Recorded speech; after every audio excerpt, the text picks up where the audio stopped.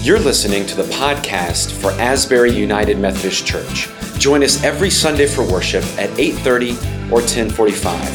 Find out more at asburybosier.org. Well, good morning. It's good to be here with you on this Pentecost Sunday when we celebrate the birth of the church, when God's Holy Spirit came down with this violent rushing wind and fire like tongues. And imagine us gathered here in this place during worship and that kind of thing happening and God just showing up in that kind of a way. I don't know if we'd know what to do with ourselves, would we? But that's what happened. That's the birth of the church. Our scripture for this morning is from the book of Acts, chapter 2, verses 38 through 47. It'll appear on the screens. Let's read it and hear God's word. Peter said to them, "Repent and be baptized, every one of you, in the name of Jesus Christ, so that your sins may be forgiven, and you will receive the gift of the Holy Spirit.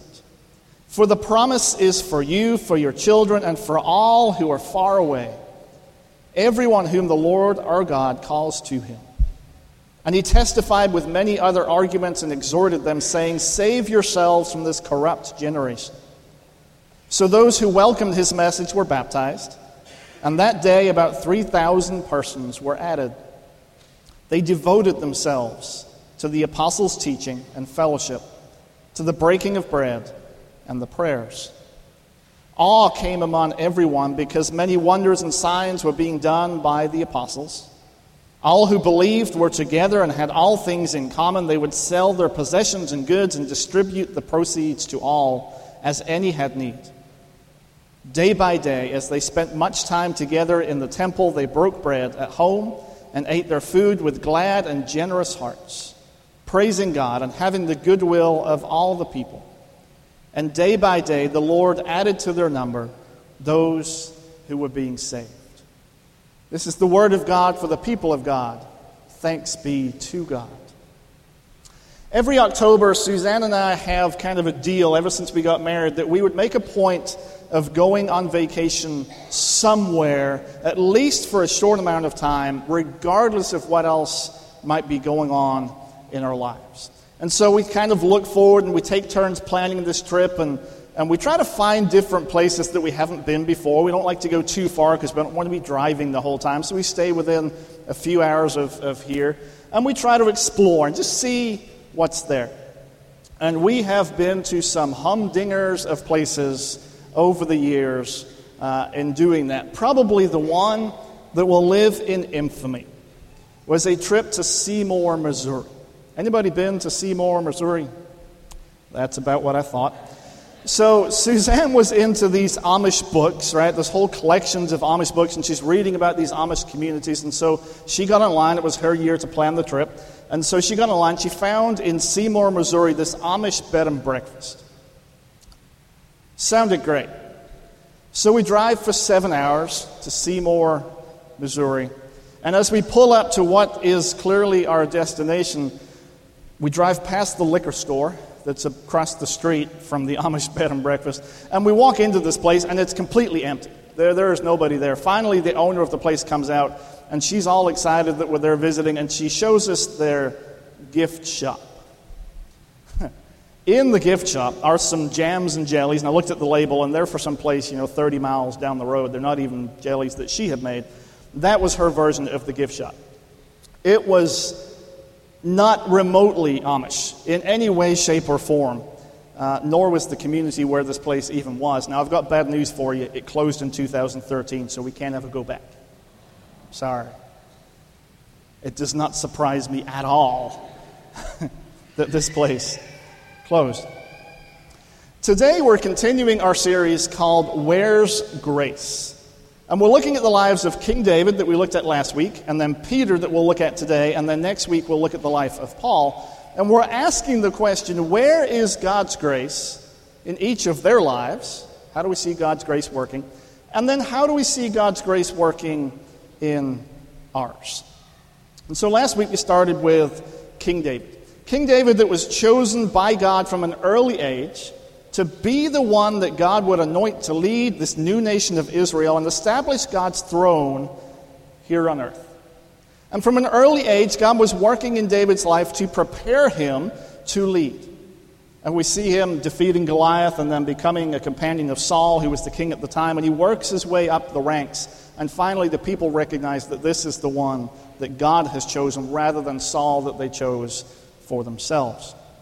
And we know from the Gospels that King David points us towards the Messiah, this line that leads through generations from this poor shepherd boy, King David, to the great shepherd, the Messiah. And we also know David, and we talked about this last week, for his indiscretion with Bathsheba. And while we learn through this story that sin certainly has its consequences, God's grace never leaves David. God does not abandon David and say, well, you messed up, I'm done with you. Nor does David stop being a man after God's own heart. Today we shift our attention to Peter, and Peter's story is a soap opera of biblical proportions. But we begin in the calling of Peter, which is really interesting. He's out washing his nets after going fishing and catching absolutely nothing. And Jesus gets into his boat and begins teaching the crowds that are gathered there and tells Peter after that, let's go out into deep water and catch some fish.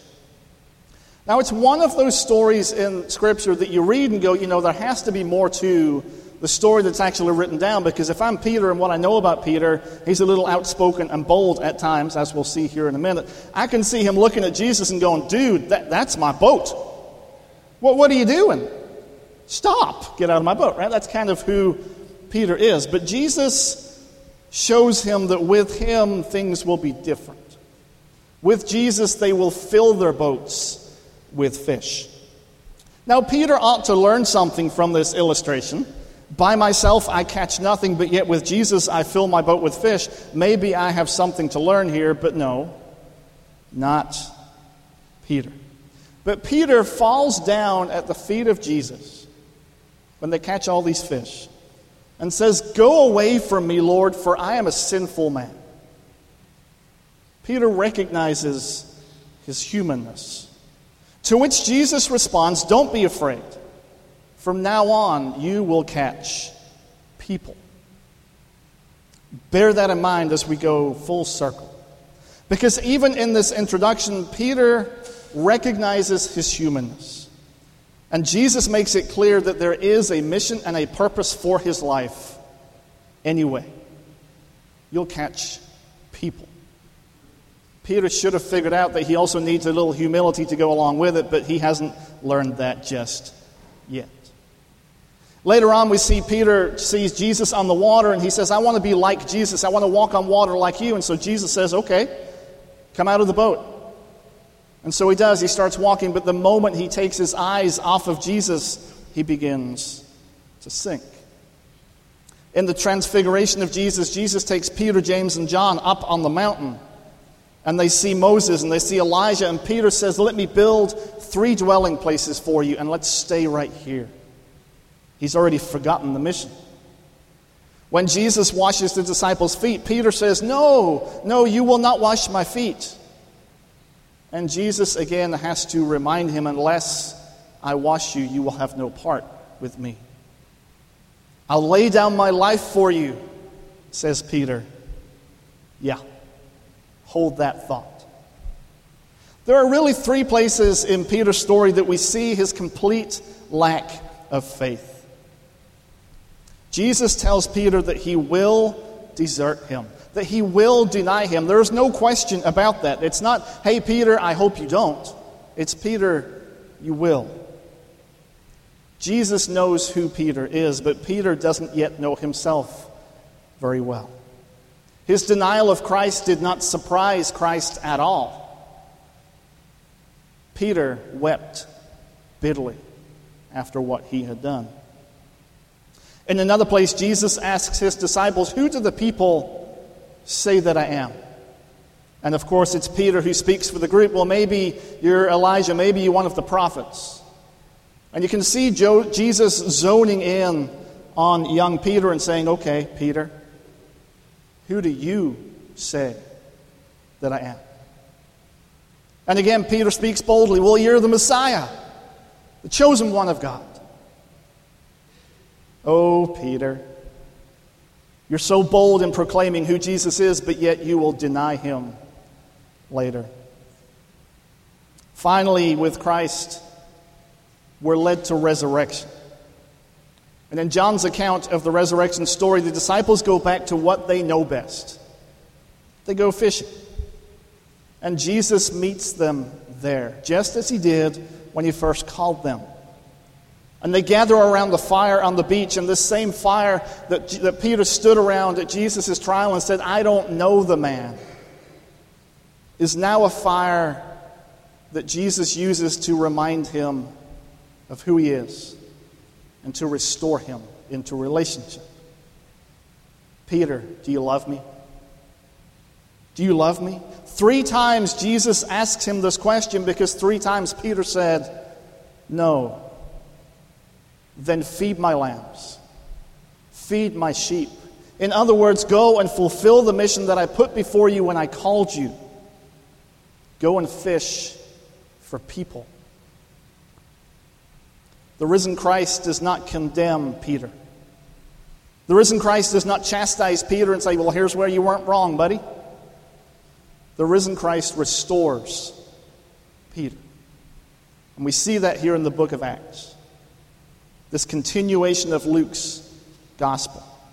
Peter is the one who stands up to address the 120 people gathered in the upper room. Peter is the one on the day of Pentecost that we recognize today, the day on which God's Holy Spirit came down, that this violent wind erupted and flames came down from heaven. Peter is the one who speaks up and says, "Repent and be baptized in the name of Jesus Christ."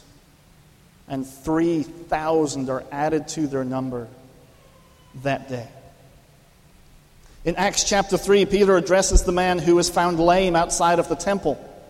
And maybe he's never been in the temple. All the people are walking into the temple while this man sits on the side of the road, and Peter stops and says to the man, "I have no silver and I have no gold, but what I do have I will give you. Now get up and walk." This man walks into the temple leaping and praising God for what has been done.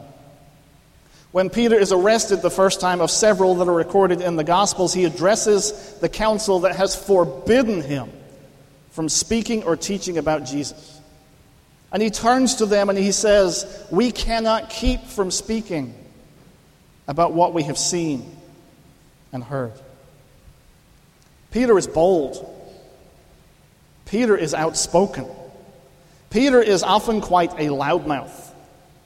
But God uses that with a little humility that Peter might have learned along the way. Peter will become who God has called him to be. Peter will use that same passion to proclaim with confidence that the Messiah has come, that God's kingdom has arrived here on earth. And just as we saw in the story of King David, God knew what God was doing, even with Peter. Although I imagine along the way God being quite frustrated with young Peter, as he probably is with us. Last year, Suzanne and I got to go back to England for the first time that I had been home in a number of years. We flew into London Heathrow, and we had rented a car that we were going to drive to the hotel to rest overnight before we drove north to go visit my family. And so as we got into this car that I was not familiar with, I mean, generally speaking, when you rent a car, you spend a few minutes figuring out, what all the bells and whistles are and that kind of a thing. But also reminding myself to drive on the left and not on the right and prepare for roundabouts and these kinds of things. I mean, I had done that for several years growing up, but I just had to remind myself that, things could be bad if I don't. And so we get out of the parking lot, and we get onto the motorway, which is what they call their interstates, and this blessed car will not go any faster than 25 miles an hour. So imagine, if you will, when you leave here today, getting onto I-20 in whatever you're driving today, and that vehicle will not go faster than 25. Good luck. But that's where we were, right? So we're driving on the motorway. This car will not go any faster than 25, so I pulled over, and I'm like, I don't know what is going on with this car. Let's try it again. So I'll wait for traffic that's flying past us at 70 miles an hour.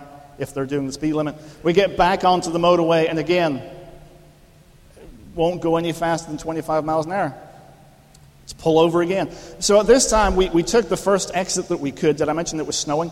So we took the first exit that we could. We got off of the major road to try to figure out what's going on with this car.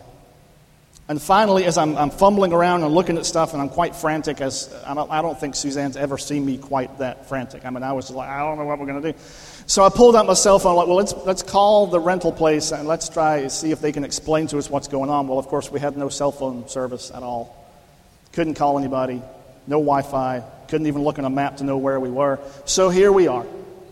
And finally, as I'm looking at the dashboard, I see this in little letters on the dashboard. It says 25 max. Well, what is 25 max? So logical thinking, right? I'm thinking, well, there's some goofy setting on this car that makes it not go any faster than 25 miles an hour. Like, I've never heard of such a thing, but that must be what that means. So I did what any reasonable person would do at this point. I just start pushing buttons. Like, I don't know, I've got nothing left. I'm just pushing every button I can find. And finally it goes off. I'm like, ooh, this is exciting. Maybe I can go faster than 25 now and we won't die. That'd be great. So we gave it a whirl. We got on the road. Finally, right, we can go faster than 25, and life was good, except at this point we're lost. We have no idea where we are. We have no GPS. We have no map. We don't have a clue. There's construction, so we can't just turn around and get back on the road that we were on. So we stopped at a couple of gas stations, or petrol stations as they are over there, asked some people, we're trying to get to this hotel. We've never heard of it. Where's that? Well, I don't know. I mean, it's back that way. Stopped at a couple of places, no luck. Finally, we found this hotel, and I pulled in, and I'm, at this point, I'm probably just beet red and just exhausted. And the guy looked at me. He spent probably 20 minutes trying to explain to me how I get to where we need to be. He didn't know where the hotel was, but he knew vaguely what part of London it was in, and maybe from there we can figure it out. He was really nice. So I get back in the car, and I've got this sketch drawing that he's made for us. I'm like, well, let's give this a whirl. Finally, we get to somewhere that I recognized and was familiar to me, and we found the hotel. But by this point, we had turned a 25, 30-minute drive from London Heathrow to our hotel into a 2-hour expedition around central London, including several toll roads that we were not aware of. So we got a bill in the mail for those roads that we had gone down in central London, because we were just going. I mean, we went over every bridge there is over the Thames in London, but not in the fun way, if that makes sense. It was a journey. We're going back later this year with the kids, so start praying now. Last week, I introduced us to the slave trader John Newton, a man who described himself as a great blasphemer, but who was later ordained as a priest in the Anglican Church. And as he prepared for a sermon on New Year's Day, 1773, he penned the words to Amazing Grace, words that we're very familiar with. And he took the question from King David that we talked about last week, the question that basically says, who am I? Who am I? Always a good place to start. Which led him to the understanding that God's grace must be amazing if it can save even a wretch like him. And for John Newton, even that word grace, invoked in him a reminder of all that God had done, all that God had promised, the activity of God's grace in his life, God's grace that found him, that saved him, that secured him for a life of joy and peace. Which is why he says, amazing grace, how sweet the sound that saved a wretch like me. This turning point, as he called it, was aboard the slave ship, the Greyhound, as it traveled from Africa to Britain. And a violent storm came up and several people on board were killed, but he was spared. His conversion was far from immediate. It was long and it was painful, probably a 15, 20-year process. But finally, he was able to look back on his life. And he's quoted in his diary saying, now I begin to understand the security of the covenant of grace. And I expect to be preserved, not by my own power and holiness, but by the mighty power and promise of God, through faith in an unchangeable Savior. And in his mind, as he looked back over his life, his story is best told through the story of the prodigal son. This young man who takes his inheritance and he runs off and lives this extravagant, wild lifestyle. The world at his feet. But finds himself hired out to feed the pigs. Eventually he turns around, decides to go back home and ask for forgiveness, where his father receives him with open arms. And it's recorded, "For this son was dead and is alive again. He was lost, but now is found," which of course became part of that first verse of Amazing Grace. Newton discovered that God's grace that sought after him, that found him, that restored him, a grace through which God met him not with condemnation, but with open arms, with mercy, with acceptance. As it was with Peter. Peter, who said, "I don't even know the man," who always focused on earthly things, what was in it for him and not heavenly things, ultimately denying even knowing who Christ was. But God's arms were wide open as Jesus restored him to the mission that he had for him from the beginning. You will go and fish for people. And as tradition have it, Peter did just that. He spent the rest of his life making disciples of Jesus Christ for the transformation of the world, and gave his life doing so. Being lost can mean a whole lot of different things. It might mean driving to a place like Seymour, Missouri to stay at an Amish bed and breakfast. It might mean driving to a place like London and getting completely turned around and lost with a car that's acting stupid, with no map, no GPS. Or it might mean not recognizing God's activity in our lives. The work of the Holy Spirit, that God searches for us wherever we may be. Whatever road we may have gone down, God follows us there. God meets us there. God chases after us and will stop at nothing to find us. And then God calls us and reminds us of the mission that He's put before us. As we recognize our humanness and His greatness. As we recognize that we all are lost until we find faith in Christ. Amazing grace. How sweet the sound that saves a wretch like me. I once was lost, but now I'm found. I was blind, but now I see.